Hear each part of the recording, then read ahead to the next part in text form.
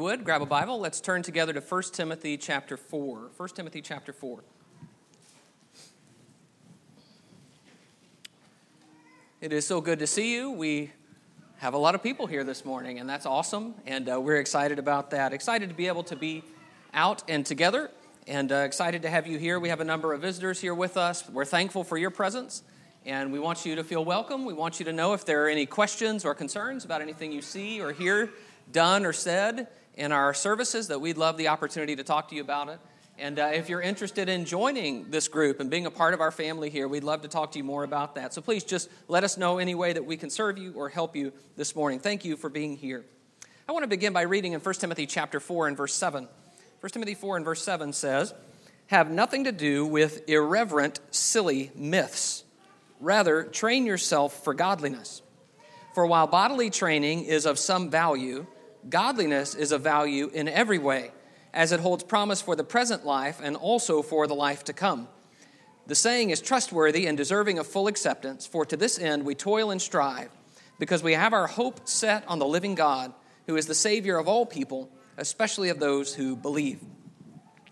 So he says in verse 8 here that bodily training is of some value, but training in godliness has an enduring value. So this is a great verse if you don't want to go work out and you say, well, there's only some value in bodily training. I'm working on my godliness today. But his point is that godliness has a value now and a value later. And so he says, in the life here, in the present life, verse 8, and also in the life to come. And the reason for that is in verse 10, because we have our hope set on the living God. He is the reason that we look forward to the future with hope. It is extremely hard for people to live and to live well without hope. Hope is the idea that we look to the future with the expectation that the future will be better than the present. Things will not always be the way they are. In fact, they'll be better than they are now. And so we live in the present better because we expect a better future. But hope begs a question. It begs the question, why would we believe the future will be better than the present? What are we basing that hope on? In the early days of the pandemic, our neighbor got a sign. And the sign says, "It will be good again." And it says it over and over again all the way down the sign. So I've been seeing that sign for a year now. And it's an interesting sign because to me, of course, when you see something every day, it starts to kind of get in your head. And so I started thinking, well, what makes you say that? Why would somebody believe it will be good again? What makes us believe that even in a pandemic, things will eventually improve? See, there's hope there, but it's hope based on something. It's hope based on maybe our confidence in our politicians. Or hope based maybe on confidence in scientists and scientific research, right? It's based in something. Or maybe just the old, eventually things just tend to blow over. But it's hope based on something. When I was a child, and I heard scary noises in the night, I had the firm belief that if I could completely cover my body with my blanket, nothing could get me. I had hope, so whenever I heard a noise, I never investigated it. That could lead to trouble. I would just huddle up.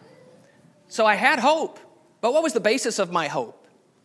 Well, it was a strange and irrational idea that somehow I could be protected by something that couldn't truly protect me.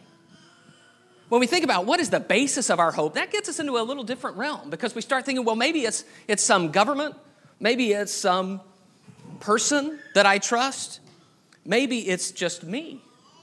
But I believe that someone can help the future be better than the present. So I've been thinking about hope this week. And I want to assert this morning that good things are ahead. And I make that statement not rashly and not blindly. Good things are ahead because my hope is based on a God who is faithful. He keeps his word, and now he has given words that promise a better future. Have you heard of the marshmallow test?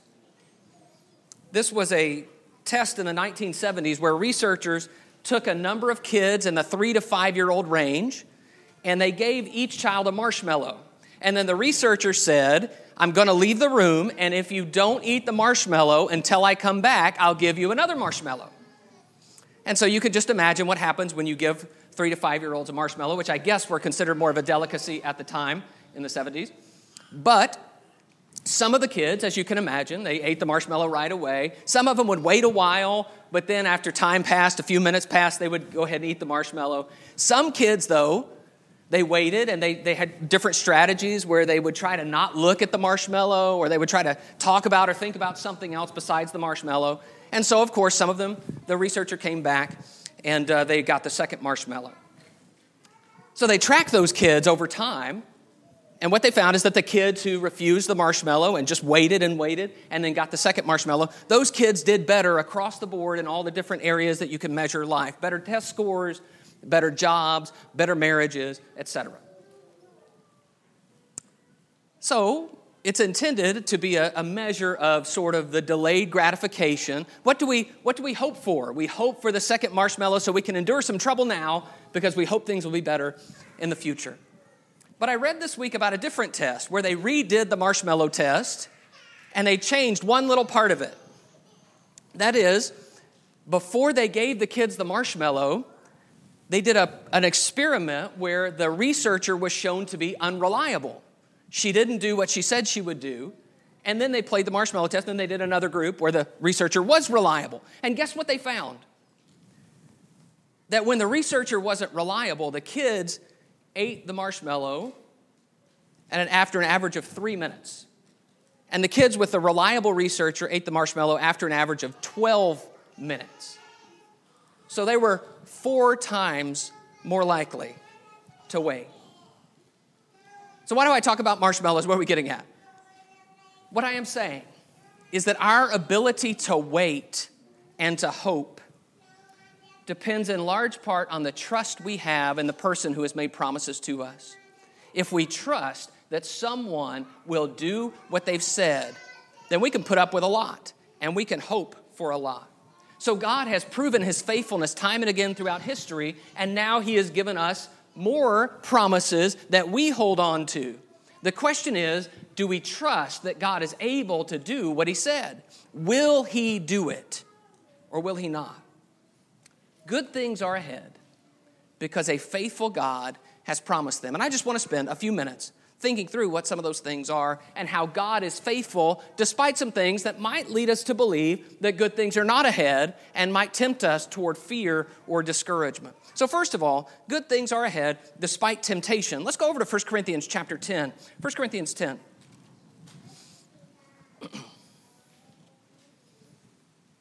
I want you to see how Paul reasons through the issue of temptation and testing by taking us back to God's faithfulness and how God can do what we need him to do in times of temptation.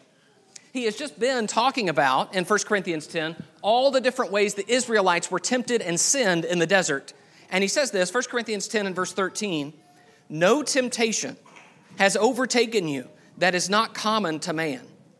God is faithful, and he will not let you be tempted beyond your ability, but with the temptation, he will also provide the way of escape that you may be able to endure it."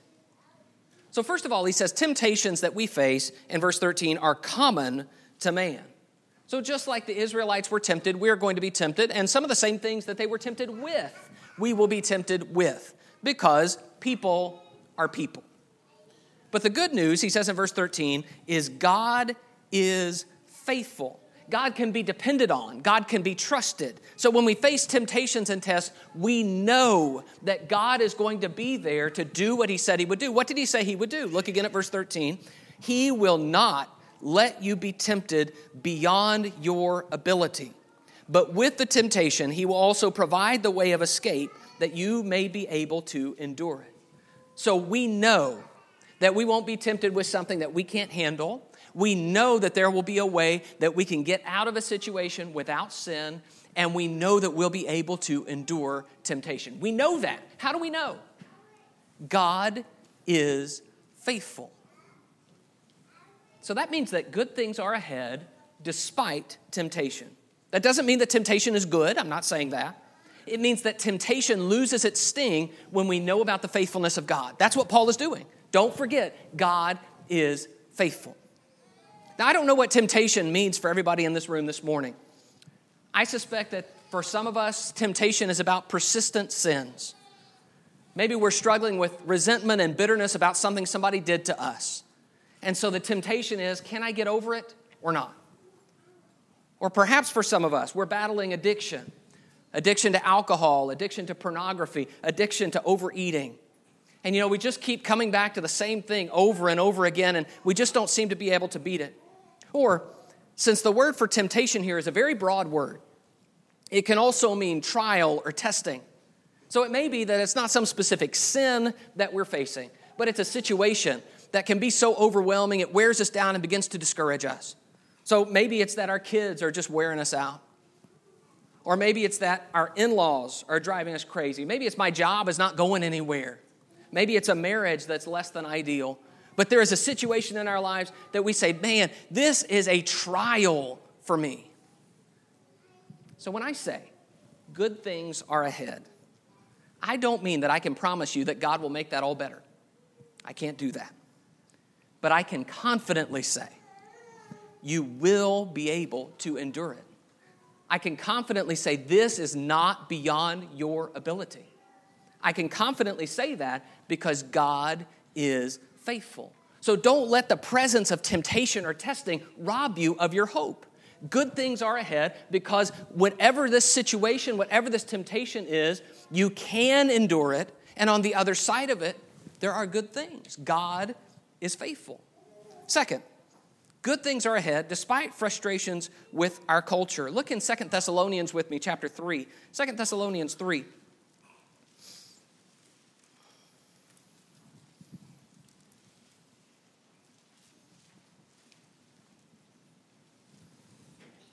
Second Thessalonians 3, beginning in verse 1. 2 Thessalonians 3:1. Finally, brothers, pray for us that the word of the Lord may speed ahead and be honored, as happened among you, and that we may be delivered from wicked and evil men. For not all have faith, but the Lord is faithful. He will establish you and guard you against the evil one. So Paul says to the Thessalonians, pray for us that the word will spread and bear fruit, and, verse 2, that we will be delivered from wicked and evil men. Lots of people don't have faith, he says, but the Lord is faithful. He can be counted on to guard us and establish us against evil. He can be depended on. Paul knew firsthand what it was like to deal with a godless culture. Paul looked those people in the face. He knew what it was like to literally suffer at the hands of evil people. Paul knew what it was like to feel the sting of the whip and to feel the cold of the prison cell and to feel the smack of a stone. So what did he do? He talks about Jesus' faithfulness. He will guard you. He will watch over you as you engage with evil people. Paul does not mean in this text that God won't let anything bad ever happen to you. I know Paul doesn't mean that because that's not what Paul lived. He knew that wasn't true. So what does he mean then in verse 3? He will establish you and guard you against the evil one. Well, it means that evil people will never have the last word. I hear a lot of Christians bemoaning the evil of our culture. There is certainly evil in our culture. There always has been evil in our culture because our culture is part of the world. And Christians always are more or less in battle with the ideas and values of the world. But sometimes that disenchantment with culture can be so overwhelming that it leads us to despair because we begin to wonder, will things ever be good again? I think you could see that in the fact that President Obama runs on a campaign of hope and change. And then President Trump runs on a campaign of making America great again. Everyone is saying there's a better hope in the future. And we begin to wonder, is a party going to change the evil that we see? And so we begin to say, will it ever be what God wants it to be? What's missing from that equation, what Paul puts into it, is that the Lord is faithful. This is about God's faithfulness. What is God going to do with evil people and an evil culture? God is going to do what God has always done. He is going to let evil ultimately be defeated. In fact, it helps me to remember that our time is not the first time that evil people have risen up against God and against God's people. I mean, this has been playing out from the beginning. But it helps me to remember what God thinks about that. This is Psalm 2. It says, "Why do the nations rage and the peoples plot in vain? The kings of the earth set themselves, and the rulers take counsel together against the Lord and against his anointed. He who sits in the heavens laughs." It's funny to God. Not in the sense that it's funny that people are evil and doing evil things. It's funny that they think they can stop God, that they think they'll win, that they think they'll defeat God's people. He who sits in the heavens laughs. The Lord holds them in derision. It doesn't trouble God. So when I say good things are ahead, I don't mean that I think our culture is going to do a 180. I can't promise that. What I mean is that nothing that happens in our culture changes God's goodness and God's power and God's faithfulness. Nothing. People don't change that. Good things are ahead, and evil people don't change that one bit. Third, good things are ahead when we lose someone we love. I want you to go with me to 1 Thessalonians chapter 4. 1 Thessalonians 4. We're back just a page or two here. 1 Thessalonians 4 and verse 13. 1 Thessalonians 4:13, "But we do not want you to be uninformed, brothers, about those who are asleep, that you may not grieve as others do who have no hope. For since we believe that Jesus died and rose again, even so through Jesus, God will bring with him those who have fallen asleep. For this we declare to you by a word from the Lord, that we who are alive, who are left until the coming of the Lord, will not precede those who have fallen asleep. For the Lord himself will descend from heaven with a cry of command, with the voice of an archangel, and with the sound of the trumpet of God. And the dead in Christ will rise first. Then we who are alive, who are left, will be caught up together with them in the clouds to meet the Lord in the air, and so we will always be with the Lord. Therefore, encourage one another with these words." Thessalonians had the same problem we do. They began to despair as they watched their loved ones die. And they began, maybe it was as more and more people died, more and more of those they cared about, that they were so overwhelmed that they began to doubt. And so Paul says, you need to remember some things that are a word from the Lord. You need to remember that there is hope for the people of God in spite of death, that there are still good things ahead. There is confidence in these verses. I want you to look at them again. Verse 14. Verse 14, "For since we believe that Jesus died and rose again, even so through Jesus, God will bring with him those who have fallen asleep. He will bring them with him." In verse 15, "This we declare to you by a word from the Lord." And he says in verse 15 later, "They will not precede those who have fallen asleep." And then in verse 16, "The Lord himself will descend from heaven with a cry of command." In other words, these are not things that Paul is saying, I hope this is true, but I don't know why. Instead, these are things God has said and affirmed, and God himself will do. Jesus himself will come. This is a word from Jesus. If Jesus rose, we will rise. And so he says, we don't grieve as others do who have no hope. It's important that we live confident that we will see our loved ones again. That we're going to go with them to be with the Lord together forever. We have some in our congregation who have buried loved ones recently. We look over the course of this last year, there is no one that's been untouched by this virus in one way or another.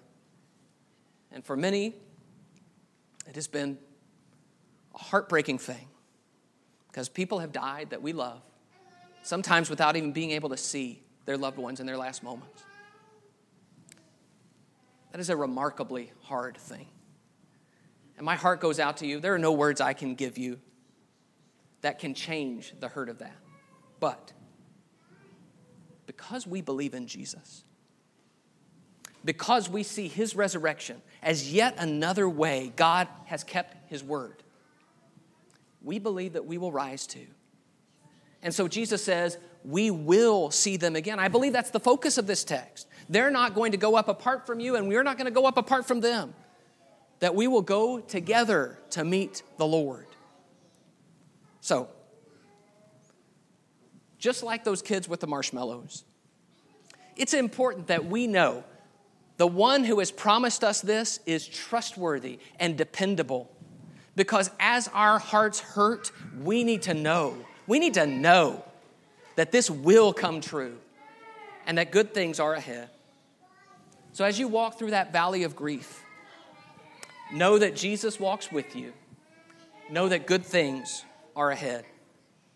Good things are ahead when we get worn down. Turn the page to 1 Thessalonians 5.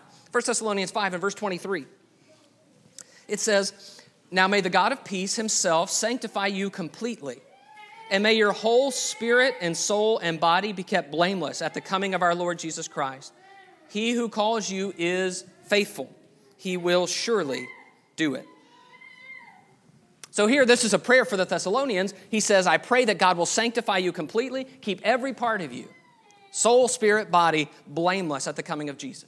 So Paul is content that whatever deficiencies exist in the Thessalonians, God can handle them. Whatever flaws they have, whatever areas they need to grow in, that God can give them the fullness of what they are lacking. God can sanctify them completely. And the concern seems to be that as we approach the coming of Jesus and we look forward to that day, we look at ourselves and we say, I am not ready for that. And sometimes the concerns about ourselves, the concerns about our families, the concerns about the church, all of it just rolls up into a big ball that's so overwhelming that we say, I don't know. And we begin to question and we begin to doubt. I put that as we begin to get worn down. Verse 24, he who calls you is faithful. He will surely do it. You know who this is we're dealing with. This is not covering yourself with the blanket and hoping for the best. This is a God who always keeps his word. And if he can sanctify you completely and fill in all the gaps that you haven't been able to fill in, if he can do it, he surely will do it. Be confident in him, not confident in yourself, but not worn down. For me, this is, I would say worn down is the best way I could describe it for myself. I just wonder, if I'm going to make it the whole way, can I really get there? Can I keep living the righteous life? How will Jesus think of me? Won't he be embarrassed by all the selfishness I haven't been able to work through? All the things that I still do that disappoint me, much less him. I work hard, I get tired, and I just wear out. It helps me to see that good things are ahead. To see that I serve a faithful God who has taken on the project of saving me, and it is a project, and that he will see it through all the way to the end. He will sanctify you completely, and that your whole spirit and soul and body will be kept blameless at the coming of the Lord Jesus Christ. Good things are ahead, because my hope is not in myself. It's not in some man, but it's hope in a God who is faithful. So when you feel like you're barely hanging on, barely making it through the week, barely getting to the building for church services, barely overcoming discouragement, you're just barely there. Take courage. Good things are ahead, even when you get worn down. Keep following, keep trusting, don't give up, because God is at work. He will surely do it. And the last thing I want to say is that good things are ahead at the end. I want you to go with me to Revelation 21.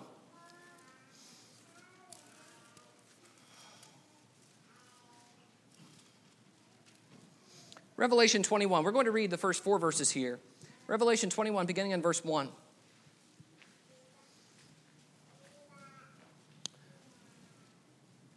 Then I saw a new heaven and a new earth. For the first heaven and the first earth had passed away, and the sea was no more. And I saw the holy city, New Jerusalem, coming down out of heaven from God, prepared as a bride adorned for her husband. And I heard a loud voice from the throne saying, Behold, the dwelling place of God is with man. He will dwell with them, and they will be his people, and God himself will be with them as their God. He will wipe away every tear from their eyes, and death shall be no more. Neither shall there be mourning, nor crying, nor pain anymore, for the former things have passed away. So John sees a vision of new heaven and new earth. It's the place where God's people will live for eternity. And he begins to describe some of what that state will be like. He says in verse 3 that God will live with man. This is what God has always wanted, and it's what man has always botched. God has always tried to live with man, and man has always found ways to drive God away. Whether that's in the Garden of Eden, whether that's in Israel, in the temple, and sometimes when that's God wanting to live in our lives and we just don't want to make room for him. And he says the dwelling place of God is now with man in the fullness, fully realized sense. God has made it all better. Verse 4, he will wipe away every tear from their eyes, and death shall be no more. Neither shall there be mourning, nor crying, nor pain anymore, for the former things have passed away. Every tear, death, mourning, crying, pain, all the things that make life unbearable, all the things that hurt us, now they're the former things. That's the way it used to be, back before. Can you see that? Things have changed forever at the end. God will wipe away every tear. Good things are ahead. I wonder how that'll work. Have you ever thought about it? How does God wipe away every tear? How does God rid us of pain? I don't even know what life is like without pain. Do you? Without suffering and death and tears? I wonder if we'll remember the things that have broken our hearts here.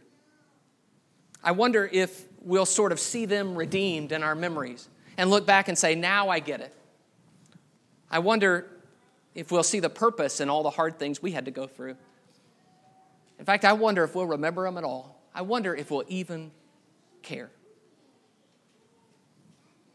This is a promise that God will take away the pain and will take away pain itself. And it's almost too sweet to even imagine. I'm the type of person who struggles to see the good in things. I'm looking for the cloud and the silver lining and the thorn on the rose. That's me. If there's pain and death, I have a hard time seeing around the pain and death to the good.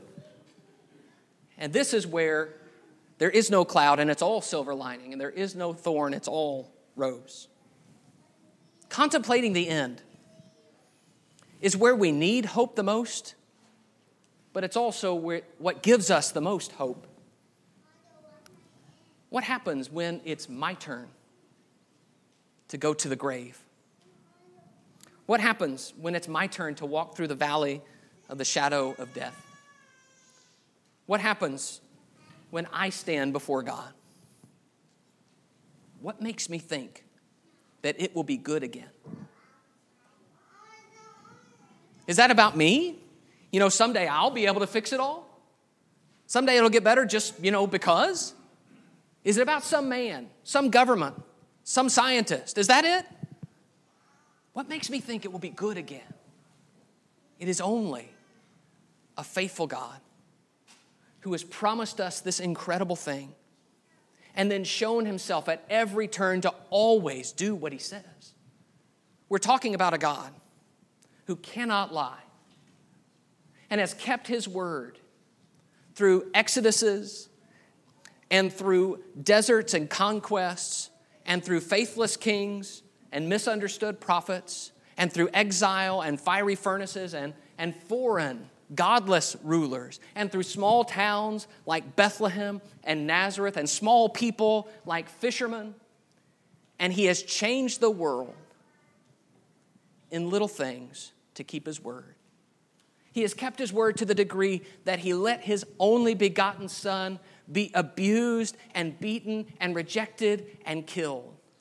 And yet he has kept his word by raising him from the dead and enthroning him on high, so that even now we can say God always keeps his word, even when it looks like there's no way this could happen again. He just keeps doing it. And frankly, brothers and sisters, we've seen it in our own lives where over and over again God provides and comes through and He helps us resist temptation and He gives us what we need for the day every day. Over and over again, we can sing, "Great is thy faithfulness." And so when we look at promises like these that we say, that's almost too good to be true, we could say, but I know it has to be true because I know who said it. This is a God who always keeps His word. And when we really, really want it to be true, like I do with these verses, I can depend on Him. Good things are ahead. We're going to be with God, free of pain and suffering and death. Good things are ahead. And when you have that view, it kind of makes the rest of this seem like small potatoes. Yes, temptation is hard, and yes, we get frustrated with our culture and the time in which we live, and yes, there are times we battle death, and we see those we love, and we lose them, and we grieve for them, and yes, we get exhausted, but doesn't it give it some context to say there will be a time when all of that is wiped away, and we'll be with God? We need hope to have any quality of life, but hope springs from the one we trust. So the question is, how is your connection to the one in whom you hope?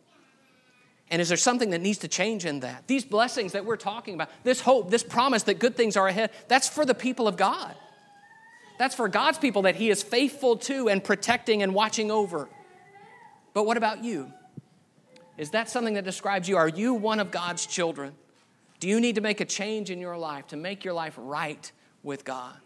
This is the time that we've set aside to invite you, if there's a change that we can help you make by being baptized into Christ, by helping you pray about something that you've done that you know you need forgiveness from God for. If there is a need that you have, please come to the front as we stand and sing.